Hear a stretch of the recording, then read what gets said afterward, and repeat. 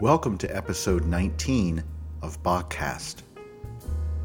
I'm your host, John Hendren, and in this episode, we look at a double concerto by Bach in the catalog BWV 1060. We're listening right now to the middle movement of this three-movement concerto, and this comes from an album by the Jacques Lussier Trio entitled Encore.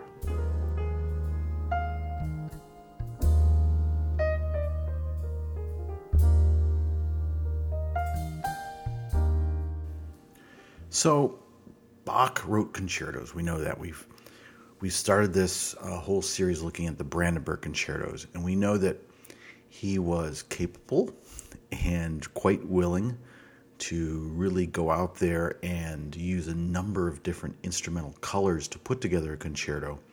And that set really is like a kaleidoscope. He not only played with the three-movement plan, but we get one of the concertos, number 3, is in basically 2 movements, and then we get the first that's in 4. And he's forward-thinking in some, he's backward-thinking in others. It was really a collection that he just tried everything out. Now, if you look at 1060, if you look it up on Amazon or Archive Music, wherever you like to buy your music, or if you like to stream music, maybe go to Spotify, you do 1060 in there, you're going to find multiple versions of this concerto. And I would say that there's 3 versions out there. And the third is sort of a catch-all for everything. It doesn't include the first 2. So the first version, the main version of this concerto, is for 2 harpsichords. And if you think back to one of our earlier episodes where we looked at the concertos that were written or arranged, as we believe, for the Zimmermann's Coffee House in Leipzig, this very well could have been the second version of the concerto that Bach would have arranged for the purposes of public entertainment. And because we believe that the harpsichords were the mainstay there, and he likely could have performed this maybe with his son, Carl Philipp Emanuel, at the coffee house.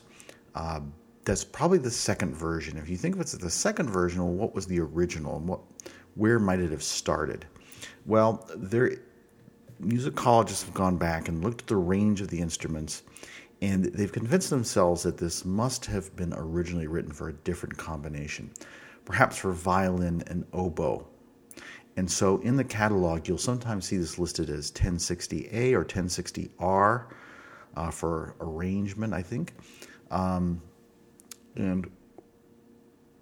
there's a lot of good recordings out there in that format. And the key changes a little bit to accommodate the different instruments. But other than that, except for some of the figuration in the hands, the one line maps itself really well to the oboe, and the other to the violin. So we've got 2 versions of this, and then I said there's a third, and that's really where people have gone out and said, well, wait a minute, who says it has to be for oboe and violin? What other things are out there? And obviously, the sky's the limit, really. We just heard a kind of a jazz trio version, which I've played some of them before, so it's not too much of a surprise that people are taken to modernize Bach. The Academy of Ancient Music under Andrew Manzi recorded this concerto, but not with a violin. He chose to give the second line to Rachel Podger, and they released this in the 90s, I believe, with 2 violins, which is a different type of sound, but basically the same concerto once again. And there's been other arrangements as well that I'll put in the show notes that you can take a look at. So basically, it's a popular concerto. If people are arranging it, coming out with different versions on different instruments, it's a popular song. And why? I think that the first and the third movements are really strong. They're in a minor key, and they've got really neat themes.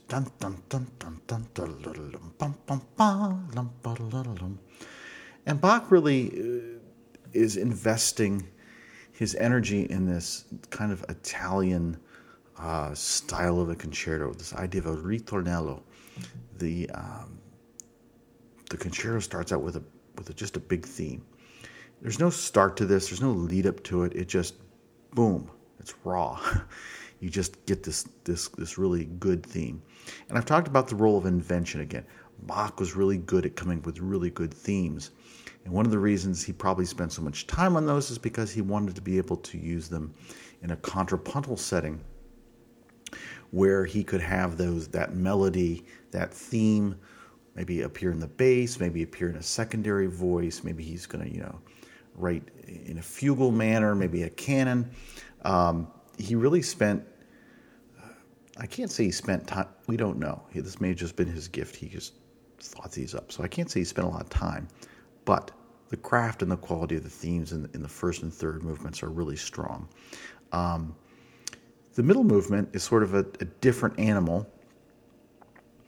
It's like if the first and third movements are a little concitato, a little bit agitated, a little bit feisty, the middle movement is like taking a relaxing time on an island in a hammock, and you just get this beautiful melody. And whereas Bach could have constructed this for one instrument with a beautiful melody with a bass line, of course it's a double concerto, so there's two voices, and it's sort of this trio sonata type format where he's got the two voices and they go back and forth. It's just an absolute gem of a middle movement that Bach leaves us. So, with that said, three movement form, that shouldn't be a surprise. Fast, slow, fast. He chooses to go in that middle movement with a major key to kind of change things up a bit, give us a little more variety. And the first recording we're going to hear is an early one. This is the earliest in the collection of what I own. This was recorded in 1976, and this is Gustav Lehnhardt, and this came from a album entitled Concerte, Concertos, again published in 1976. And I got this recording fairly recently. After Lehnhardt died, a number of box sets came out, and this is the one that was put out by Sony Music. A lot of solo recordings by Lehnhardt, and several of him with ensembles. And so this is with the Collegium Aureum, and Franz Joseph Mayer is the violinist in this rendition.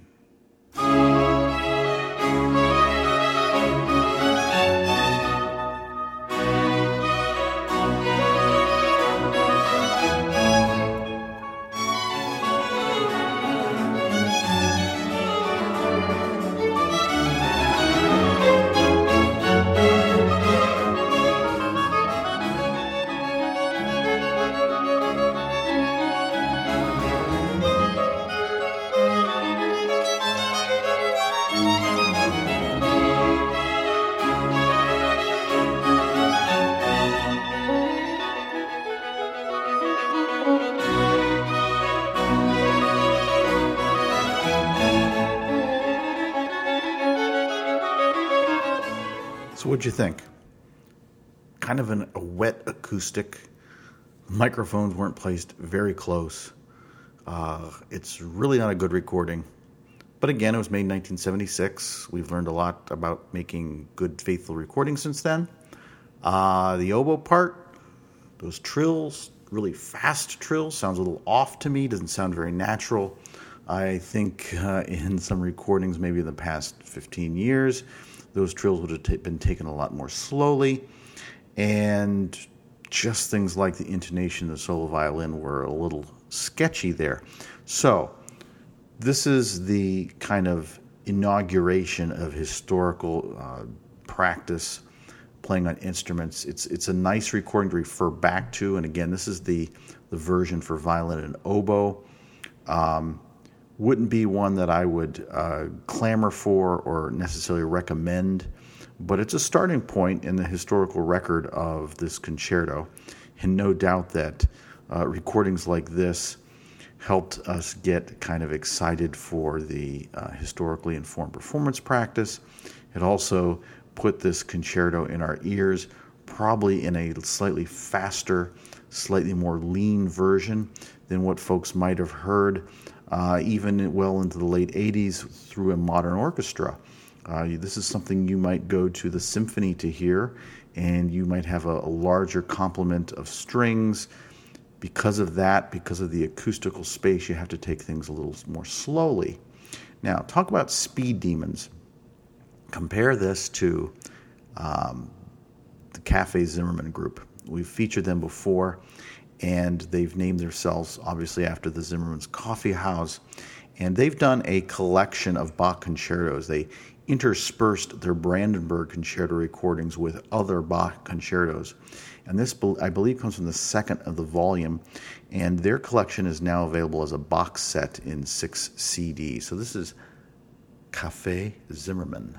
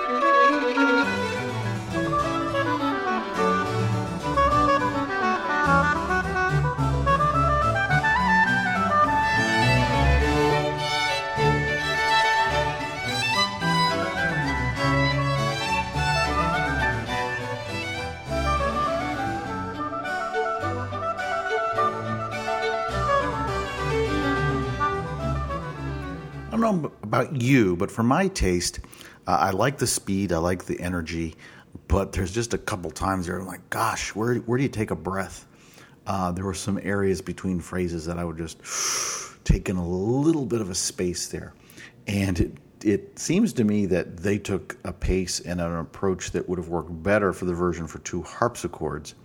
But their oboist did a really good job, and so evidently no complaints on that front, but I would just like to think of it slightly more organically or more humanistically, perhaps, in that you just got to, take a breath between the phrases. When you don't, it just feels just slightly rushed, but maybe you didn't feel that. Well, let's take a look before we move on in the concerto to one of the versions for harpsichords. Now, I'll have to tell you right now, my preference is actually for the version for violin and oboe, just because we get color. And I think one of the exchanges you hear there at the beginning of the concerto is the kind of the melodic line for the oboe, and then this technique called bariolage in the violin part. The idea that the violin is playing a lot of notes to sort of play the chords. Right? And they're not playing a chord by just playing all 3 notes at once, but you're kind of arpeggiating that chord, going between the strings to do that. And of course, it's a challenging part. We heard in the first version there that, oh gosh, getting all those notes as they go fast in tune is a challenge. And but that is a characteristic violinistic, if that's a word. It's a violin technique. You basically would put your fingers down on multiple strings, and you might have to be changing fingers, or you might be able to go back in between the strings, keeping the fingers down depending on the passage and how many notes there were there. But that was sort of not an atypical technique for the violin, which probably led people to say, well, the one part's for the violin, the other part's for a melody instrument, fits the oboe range, and therefore we have a violin oboe concerto. So now let's listen to a version for 2 harpsichords. And I'm going to go back to, again, a somewhat early release. This is from 1980, Trevor Pinnock. And I believe the second harpsichordist would be Kenneth Gilbert. This was released on Archive Production, 1980, with the English Concert.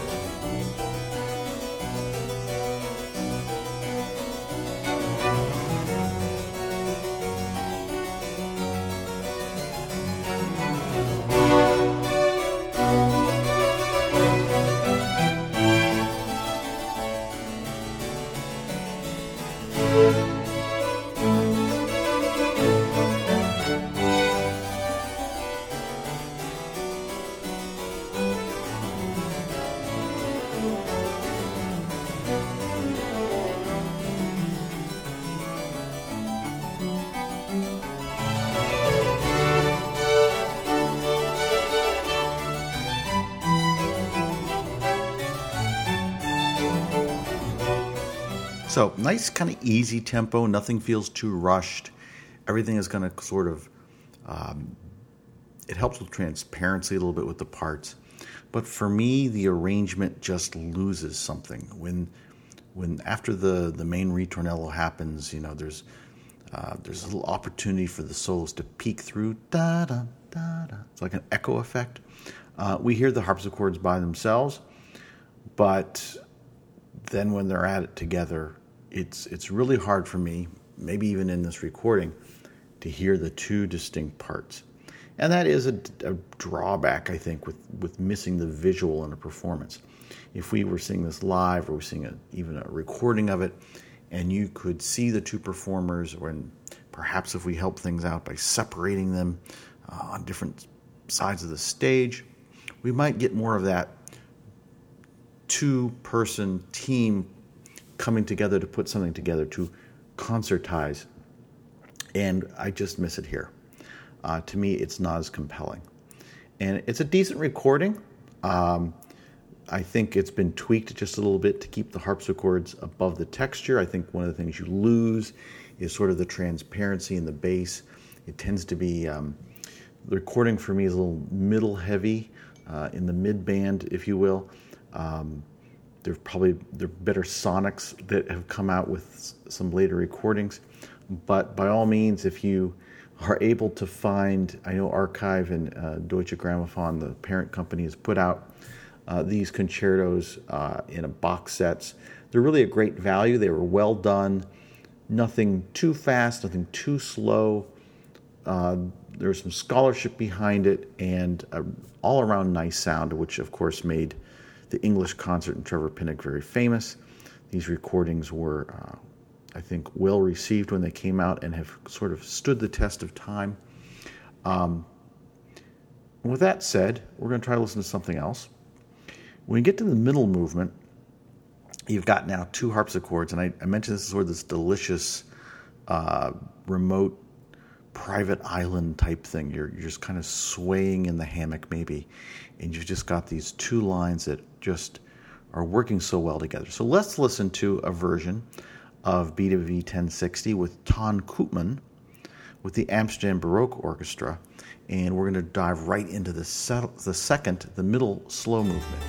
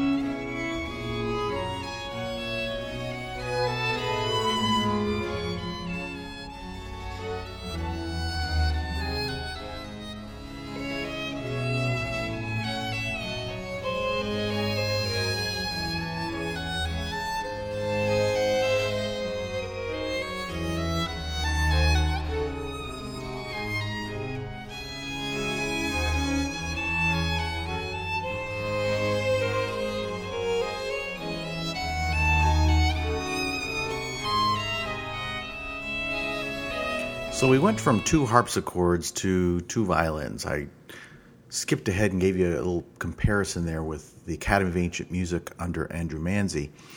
And one of the things that you, if you're familiar with this concerto, that you may have noticed in the Koopman version is how he doesn't wait for a repeat. He just starts ornamenting that line. And it gives a distinction to it. For me, it makes a dual harpsichord version work a little better, because there's this distinction between the line, and Koopman is one of those players that can sort of step out of the structure that's there for the orchestra.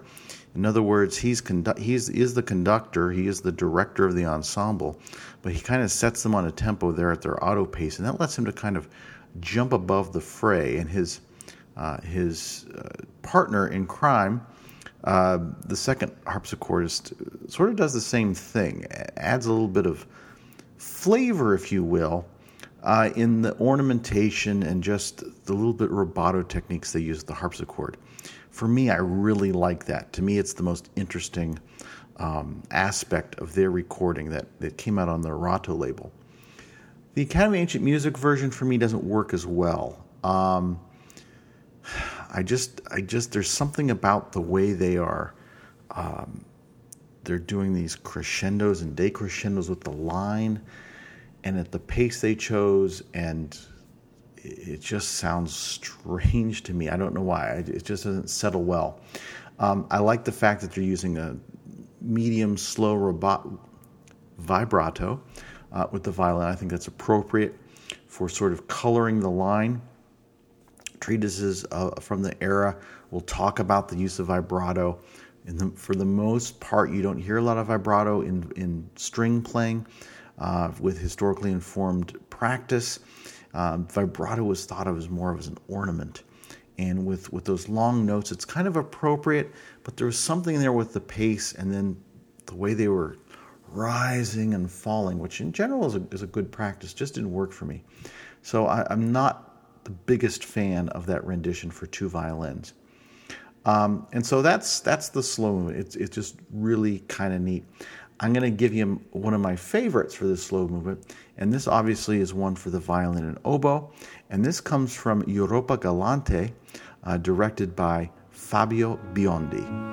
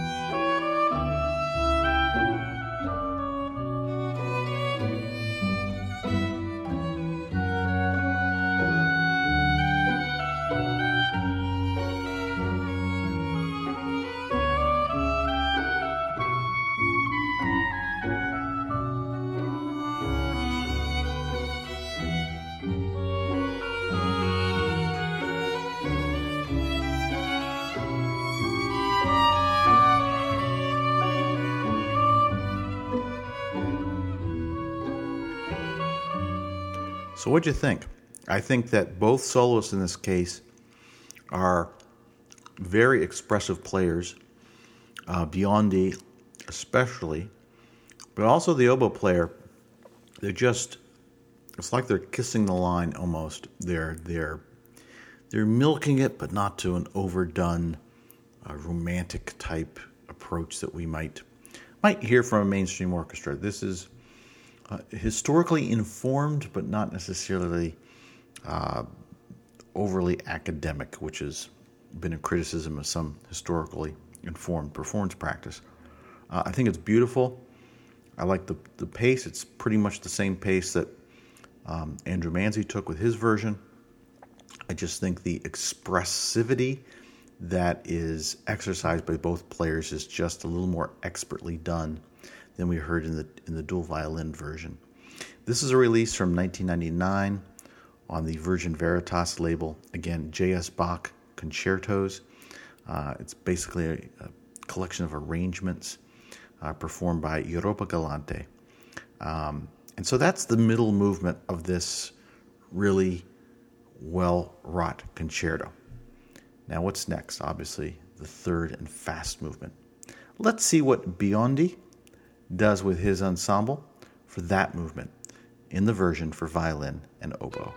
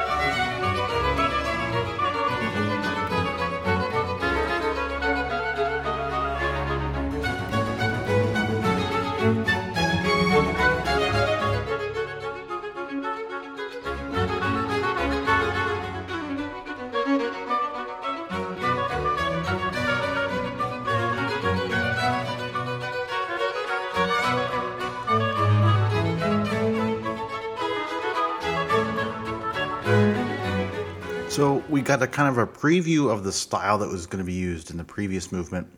And in this one, of course, we get this neat theme. Dun, dun, dun, dun, dun, dun, dun, dun, dun.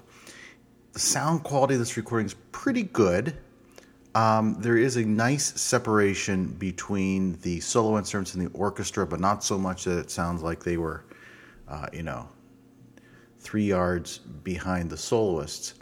If I'm talking about balance here, oboe sounds great, blends nice with the rest of the ensemble, but the violin for me, Fabio Biondi, is a little harder to hear.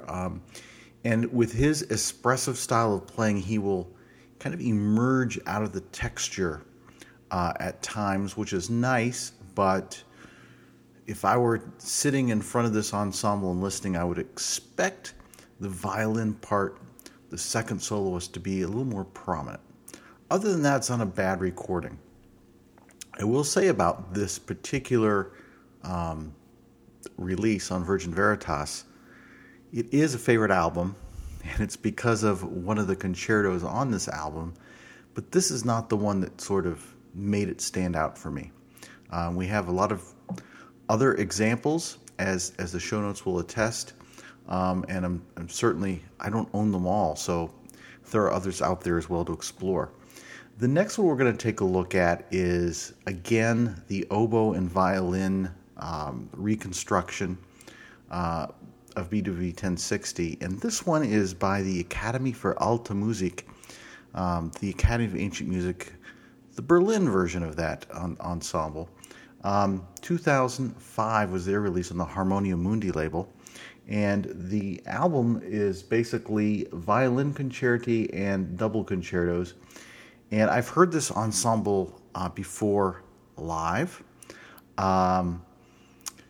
I've collected a number of the recordings, and I find sometimes I really like their interpretation. Other times I'm a little lukewarm on it. Seeing them perform the Brandenburg Concertos live was a neat experience. There were some balance issues with that, and that is something that's, I can hardly blame an ensemble with.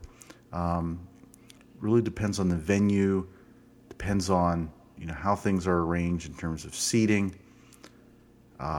Sometimes they can really, you'll be at a deficit because of that. For that performance, I know it was plagued by some of the instruments just being so soft. Whereas in a recording, we can cheat with that. You're not going to find that problem in this recording. And we'll give it a listen and then compare it to what we just listened to from Europa Galante.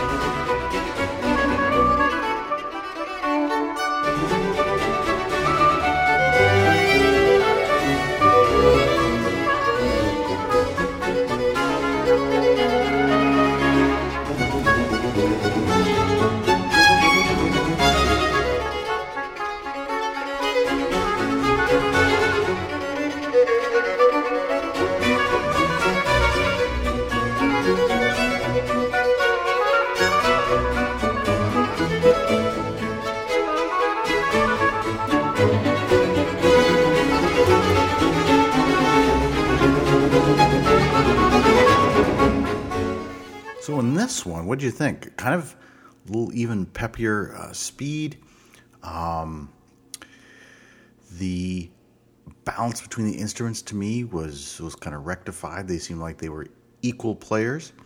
I'm not sure the sound quality, the recording distance there was quite as good as the Europa Galante recording. And this is this is probably an issue that I find I need to speak about more so than I read in a lot of other reviews. And it's great if you're used to the whole recording, right? If you listen to this as an album and you start, and by the time you get to the end, your ears and your mind are going to adjust to the acoustic piece of the recording. And what I mean by that is you're accustomed to what it sounds like. Your body's going to adjust to hearing the ensemble. And there is a preference I think you'll find as you compare recordings. Because as you go back and forth, the acoustical signature that was captured with the microphones changes, because obviously everybody's not recording in the same space. They don't use the same number of microphones. The microphones are not mic'd the same distance. And of course, we've got the height and width of the performance space that contributes a sound in the recording. And for this one, it's just a little too, the mics are too far away from me, for my preference.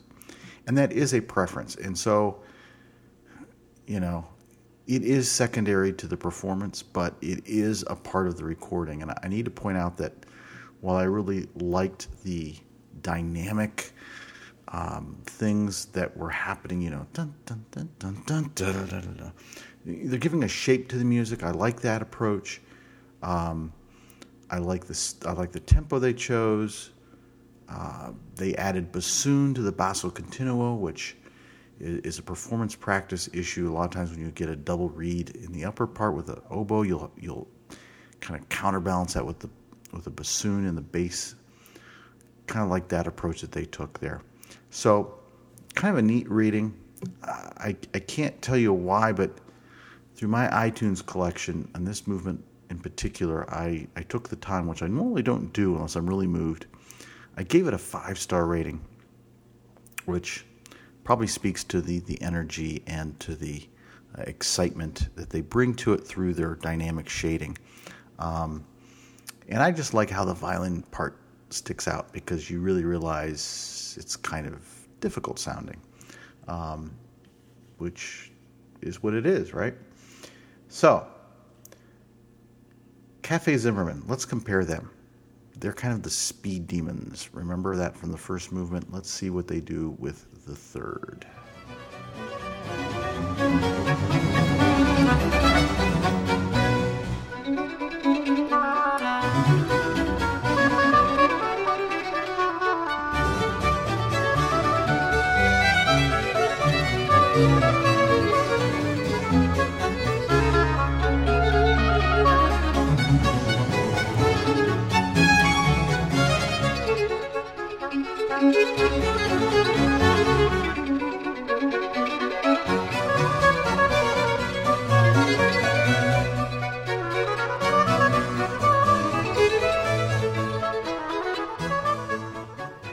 Is that a good comparison there? So they've got the energy, they got the drive. I think they benefit from a better recorded sound. They're probably using a smaller ensemble. They don't add the bassoon to the bass, but probably because they're a smaller ensemble, it's a little tighter sounding, and they've got the closer mics. I just think it's aesthetically, it's a nicer package.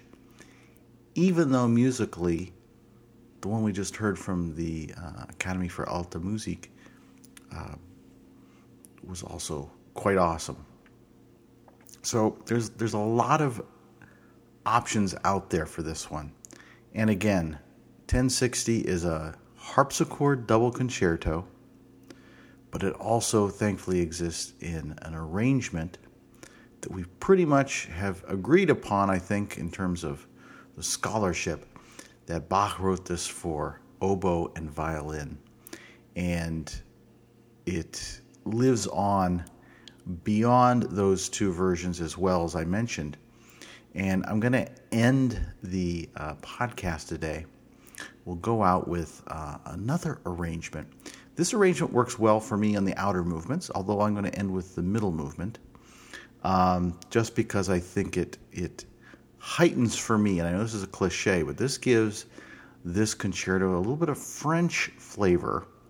The accordion, of course, is not uniquely a French instrument, but having watched a number of movies that take place in Paris and having been on the Paris Metro, when I hear the accordion start up, it gives for me that kind of cliche French flavor that seems to live on here. From Richard Galliano. This is from a release he did in 2010, arrangements of Bach, and among those arrangements, he has included the double concerto, and it is featured here in C minor, but with the accordion and violin. And hope you enjoy this. I hope you enjoyed seeing some different takes on this popular double concerto by Bach. My name is John Hendren, your host for Bachcast. If you'd like to know more, visit our website, bieberfan.org, and there you'll find the show notes, in addition to over several hundred reviews of music recordings. If you like Baroque, classical, pre-classical, late Renaissance music, and occasionally I even dabble a little bit into jazz, you're going to find lots of recording reviews as well at bieberfan.org. As always, thank you for listening.